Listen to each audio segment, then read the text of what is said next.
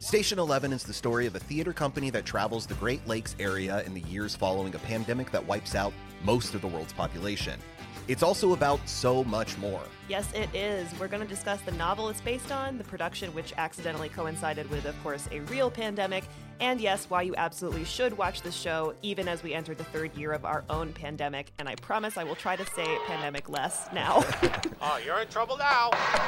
Why?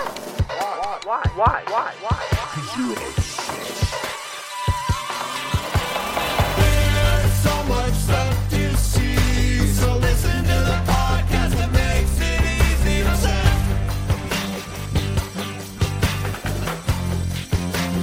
IMDb is obsessed.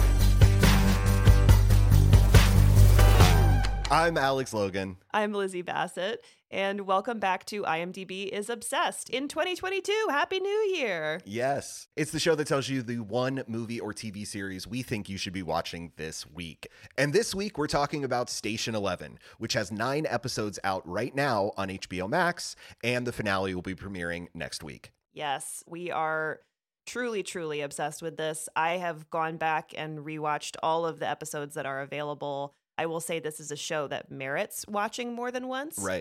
Which I think we'll get to in a little bit. But there's so much going on. There's so much that you don't notice the first time through. Yeah, it is so much deeper and so much more than just a pandemic show and a show about being locked down and, you know, kind of what you have to deal with when the world starts falling apart around you. It is so beautiful. And when you first pitched for me to even watch it, I was resistant because of that pitch, because of that, you know, like you said, like we're going to try to stop saying pandemic less, because you just don't want to think about it. You don't want to marinate in it for hour after hour for these episodes. And when it does reveal what it really is giving to you and telling you about the world, it's worth that journey. So Station 11 is, if you've heard of it before, that is because it's based on a novel written by Emily St. John Mandel in, I believe, 2014. It's her 4th novel. However, I think it's her first big breakout success. It's sold over 1.5 million copies to date. So the book was a big deal prior to us ever entering our own pandemic. However, I think it became kind of a touchstone for a lot of people during the last 2 years as well. It's something that people came back to, and I guess we're reaching out to her about a lot. She, interestingly, was not involved in the show, not in a bad way. The show is created by Patrick Somerville, who started out as a novelist and then moved into TV, writing on shows like The Bridge and The Leftovers. There's definitely leftovers DNA in Station 11. He helmed his first show with Maniac, and he was alongside Cary Joji Fukunaga in that. He also co-created and co-wrote Made for Love, which is super underrated, and I would say definitely check that out if you haven't yet. Oh, I haven't, actually. I'm not familiar with it. Oh, it's really funny. Yeah, it's good. And there's some of that, you know, stunning visual DNA from Maniac, I think, that's come over to this series, not just because Patrick Somerville, but also the director that we'll get to, Hiro Murai, who is able to marry those two, you know, high art conversations with just high art stunning visuals as well. And the show stars Mackenzie Davis, Himesh Patel, Naban Rizwan, David Wilmot, Lori Petty, Gael Garcia Bernal, David Cross, Caitlin Fitzgerald, Matilda Lawler, and so many more. It's a huge cast. It spans decades of time, jumping in between timelines and getting these great, great moments with all of these different characters. Lori Petty and David Cross, I just have to shout out as one of my favorite, you know, Gen X couples ever. The way that they put the two of them together, it's so fun. They're really funny in this. Yeah. And also, I want to shout out Danielle Deadweiler as well, who I know we'll talk about in a little bit. Who plays Miranda on the show and is just, I mean, if she doesn't get an Emmy nomination for this, I don't know who should. So 5 of the episodes, including the incredible pilot, are directed or co-directed by Hiro Murai, who Alex just mentioned. You may know him as the brilliant mind behind Childish Gambino's This Is America video, and also much of Atlanta, which of course also stars and is created by Donald Glover, aka Childish Gambino. As Alex said, yes, this is obviously about the aftermath of a pandemic. However, this is not Contagion. Like, I loved Contagion, and I did watch it as sort of a weird, like, I don't know if it's Schadenfreude or what, but in the middle of like a year ago, I decided to sit down and watch Contagion, and I remember being like, oh, that's happened. Okay, that's happened. It's like somewhat weirdly comforting to at least think that other people have thought about this. necessarily, Yeah. even if, the results aren't all that positive or happy, it's at least that like No. there is some order to the chaos perhaps that you're watching in Yeah. Contagion. But yeah, it does not It's get not into that. the medical side of it No. like that. Yeah, no, it's I don't think you even see anyone die from the flu in this. Yeah, they do not show, it's not about the deaths from the flu at all. Like you feel the loss of the people that the characters in this show lose, but you don't need to see that. I don't think this is a traumatic show to watch right now. If anything, I think it's actually a very therapeutic show.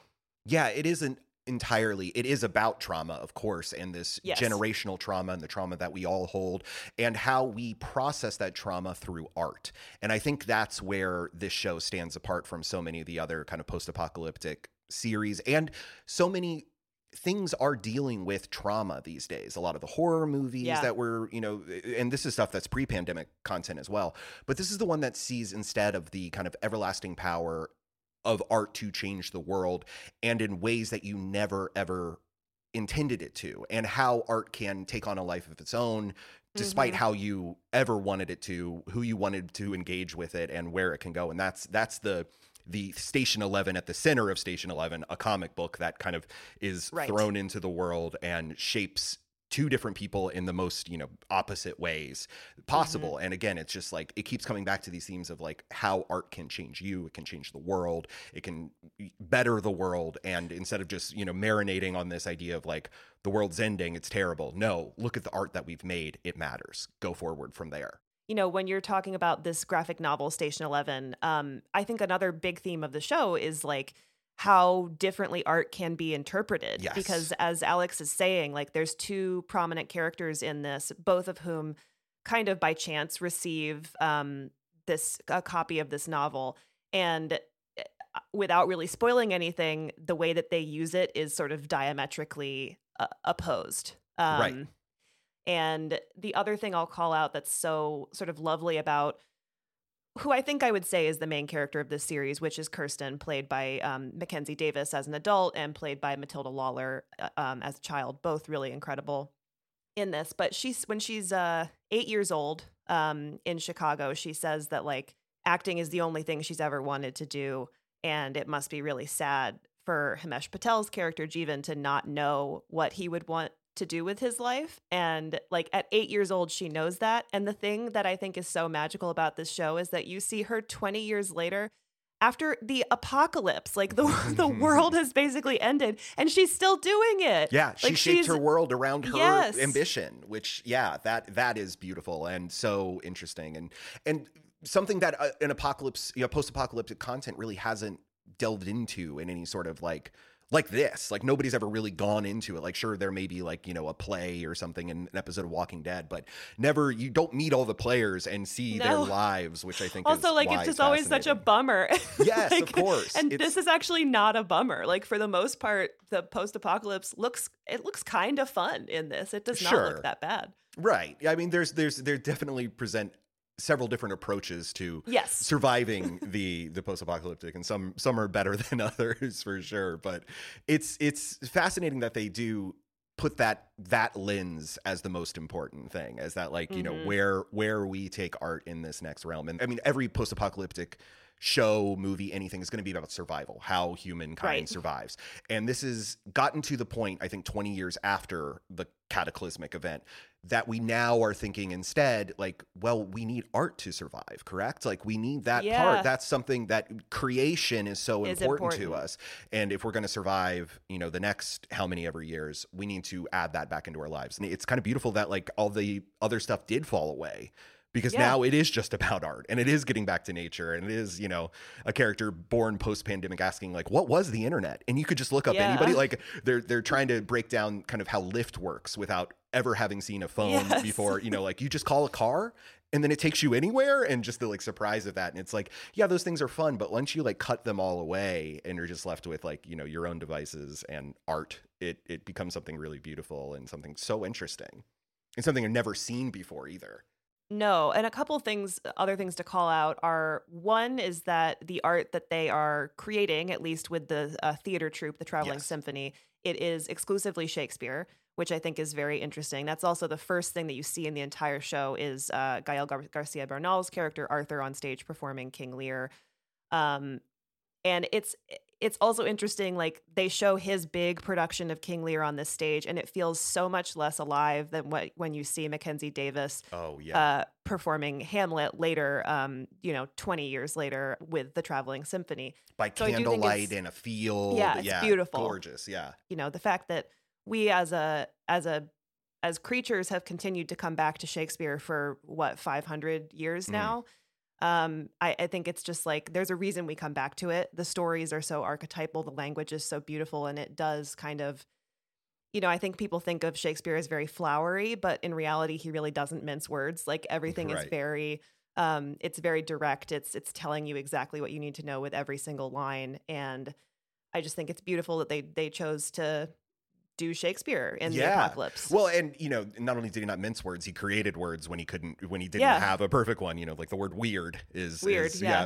Just for one, but it's not just like the references and the kind of how Shakespeare plays into it and how this art has survived through all these years, because it also is about the Station 11 comic book, that piece of art surviving and changing the world in a way that is almost as cosmic and strange as Shakespeare surviving. Like why did this one playwright, why did his plays survive through, all of the tumult of 400, 500 years now? But it's also how they work the stories and the themes of Shakespeare into the story itself, because there's an episode that is Julius Caesar, where Mark Antony steps forward, and it's so perfectly how they mirror that. And they even call it out at one point, because this actor kind of becomes this Mark Antony character, uniting people around a common enemy and stepping out as a leader. It's an episode in an airport that is one of my favorites, and it was great. Such a fascinating. But they find those themes, and they perform Hamlet because that story of Hamlet is very important to the themes of the story, and brothers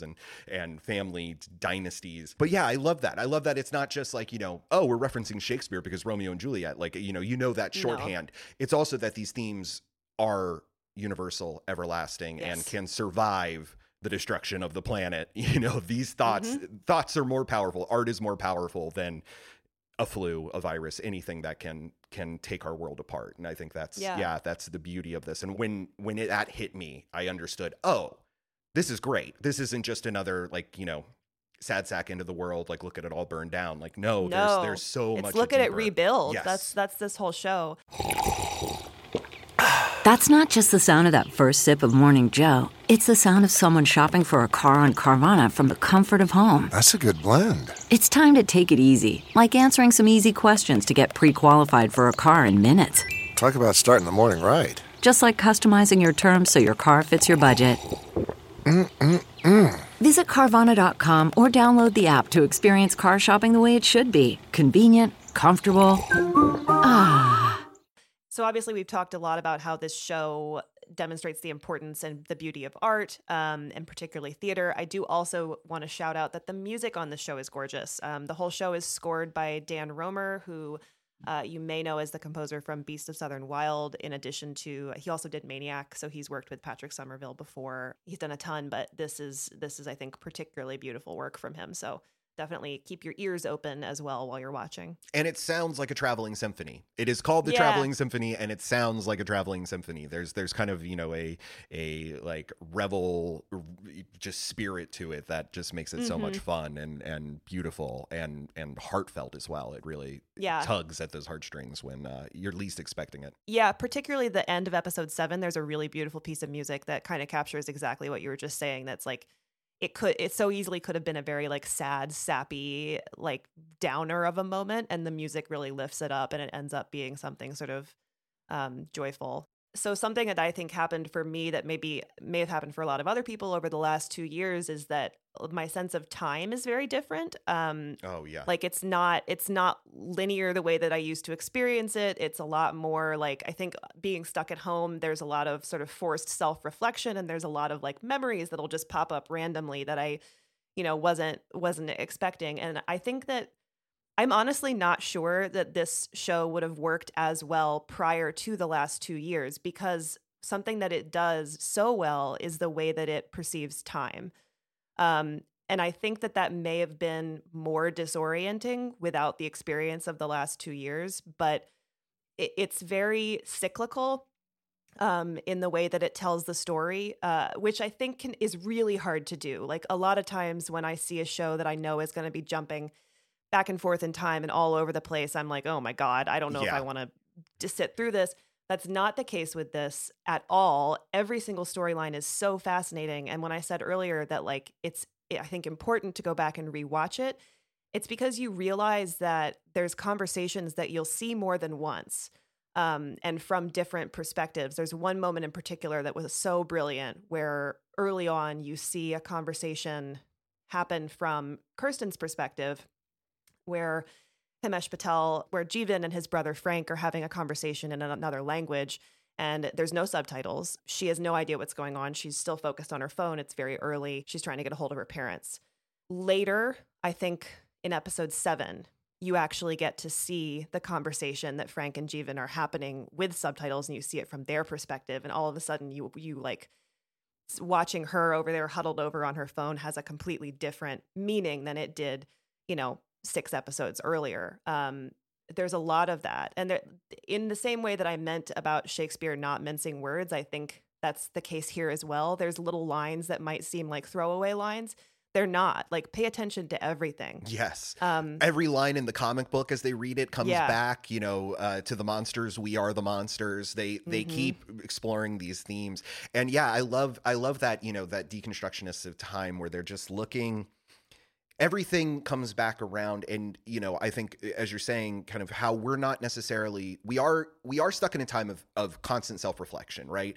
That we're kind of so locked in those times that we're looking back more than we're being present. I think is something that like I've felt during this period of time. Yeah, that sometimes when you've gone past something that you feel you didn't at the time even realize was traumatic or difficult or, put some impression on you, because you are stuck in this era of self-reflection. It comes back up. It doesn't come back, until those things kind of coincide again. And there's a moment where Mackenzie Davis is performing Hamlet, correct? And she flashes back to one of these exact moments, and you start to see it processed like piece by piece. I think episode 3 is where the series took flight for me. And if they had started with episode 3, because it is kind of a backstory episode, it does kind of flash. It's a backstory for Miranda, who's played by Danielle Deadwyler. Yeah. Correct. And she wrote the comic book, Station 11. And she is the one who kind of unleashes it on the world in a weird way. But yeah, so it's an interesting, like, if we had seen that story early on, we wouldn't have connected with it as much if we didn't know how important that comic book and the creation of it would be. And instead, when you do get to the point where you get to see how she got there, why she created it, what she's processing with it, and how it helps others process it and inspire their lives, it's so impactful, so powerful, and just absolutely floored me. That's the episode. I mean, I was crying by the end of it. I think Danielle Deadwyler, like you said, deserves some level of accolades for this. There's a speech that she gives in the boardroom at the very end. Oh my God. That is just, it's like, and they revisit it on the Station 11 podcast, which I also would recommend that you guys listen to if you're enjoying the show. It's hosted by Patrick Somerville and Angelica Jade Bastian. Yes, and they're both wonderful, but they really dive into each episode, and they just did an episode on episode 3 of Station 11, and they replay the audio of this speech of Danielle Deadwyler giving the speech, and it's still, it made me cry listening to the podcast. I love episode 3. That's where I turned on the show and was like, I love this, I love this, I love this. Yeah, like, you texted me. We are absolutely, like, we're doing this show. Yes, I get it. And the last thing we want to talk about is just that this has been a strange year for everyone, of course, but for HBO Max, where this series is playing right now, is rolling out, HBO Max has been spending 2021 doing this kind of experiment of their own of trying to release big movies both in theaters and on their streaming service. And that has ended as of January 2022. So they have switched this focus to really pumping out these streaming at-home series over the next couple months. And just like that, the Sex and the City sequel is coming out right now. Peacemaker is about to drop, which is a ton of fun. The Righteous Gemstones, which we've actually got to preview and is absolutely amazing. Loved. Yeah, so funny. The return of the underappreciated Raised by Wolves. There's a Steven Soderbergh COVID movie called Kimmy that's coming out soon as well. And it's all to make up for that HBO won't have these big movie premieres like they did before. And, you know, it was an interesting time for them because they didn't really know how these things would go. I mean, you know, Godzilla vs. Kong was somewhat of a success for them, whereas Space Jam: A New Legacy didn't necessarily perform in the ways that they hoped. You know, the Suicide Squad didn't make back his budget in theaters, unfortunately. But, you know, people were positive about it enough to get a spinoff for Peacemaker. You know, so it's this interesting experiment that they were doing, really like testing everything in real time and deciding if they could do this or not. Now, switching to 2022, they won't have that anymore. I'm actually really happy to see the focus shift from these big blockbuster movies that I think on a lot of levels you benefited from seeing them in a theater. Yes. Seeing them at home, it's great, it's convenient, but I think what many of us realized is like you do miss something with those when you're not in a theater watching them. Dune has glad. to be experienced on the biggest screen possible, and that's why it did well on both. Yeah, and I'm so glad that they seem to be shifting this focus to sort of smaller indie films and these really incredible sort of immersive series, because to be honest, like that's what HBO does really well.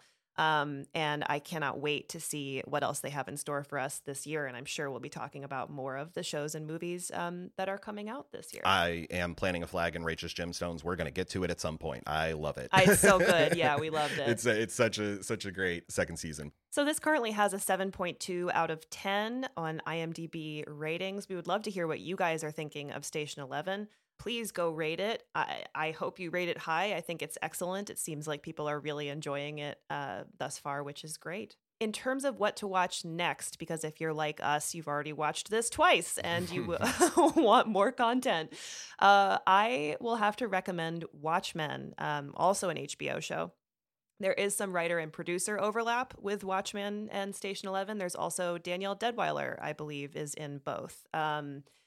But the thing that stands out to me about Watchmen is it's another show that I was like, I don't think I want to watch this. Like, do I care about this? I'm not. Yeah, I saw the movie a while ago. It was fine. I haven't read the novel.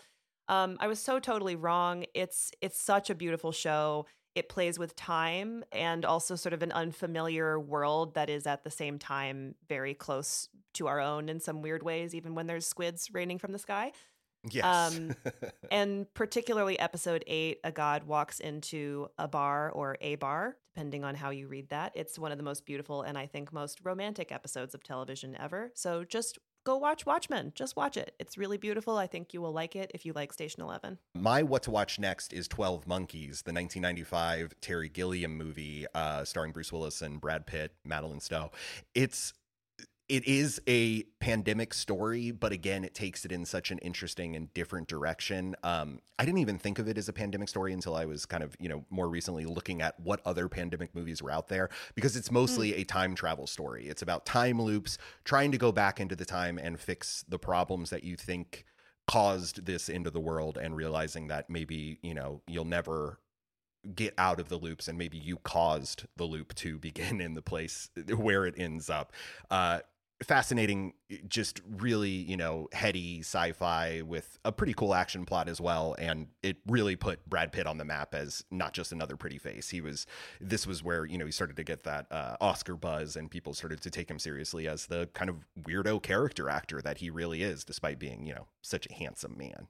Well, obviously, Station 11 is based on a book, and the experience that I've had watching it is that it's made me very much want to go back and read the book. So we want to hear from you guys. What TV show or movie adaptation has been so good that it made you want to go back and read the book that it was based on? Tweet at IMDb with the hashtag IMDbIsObsessed with your answer. Of course, you can always email us at obsessedpodcast@imdb.com.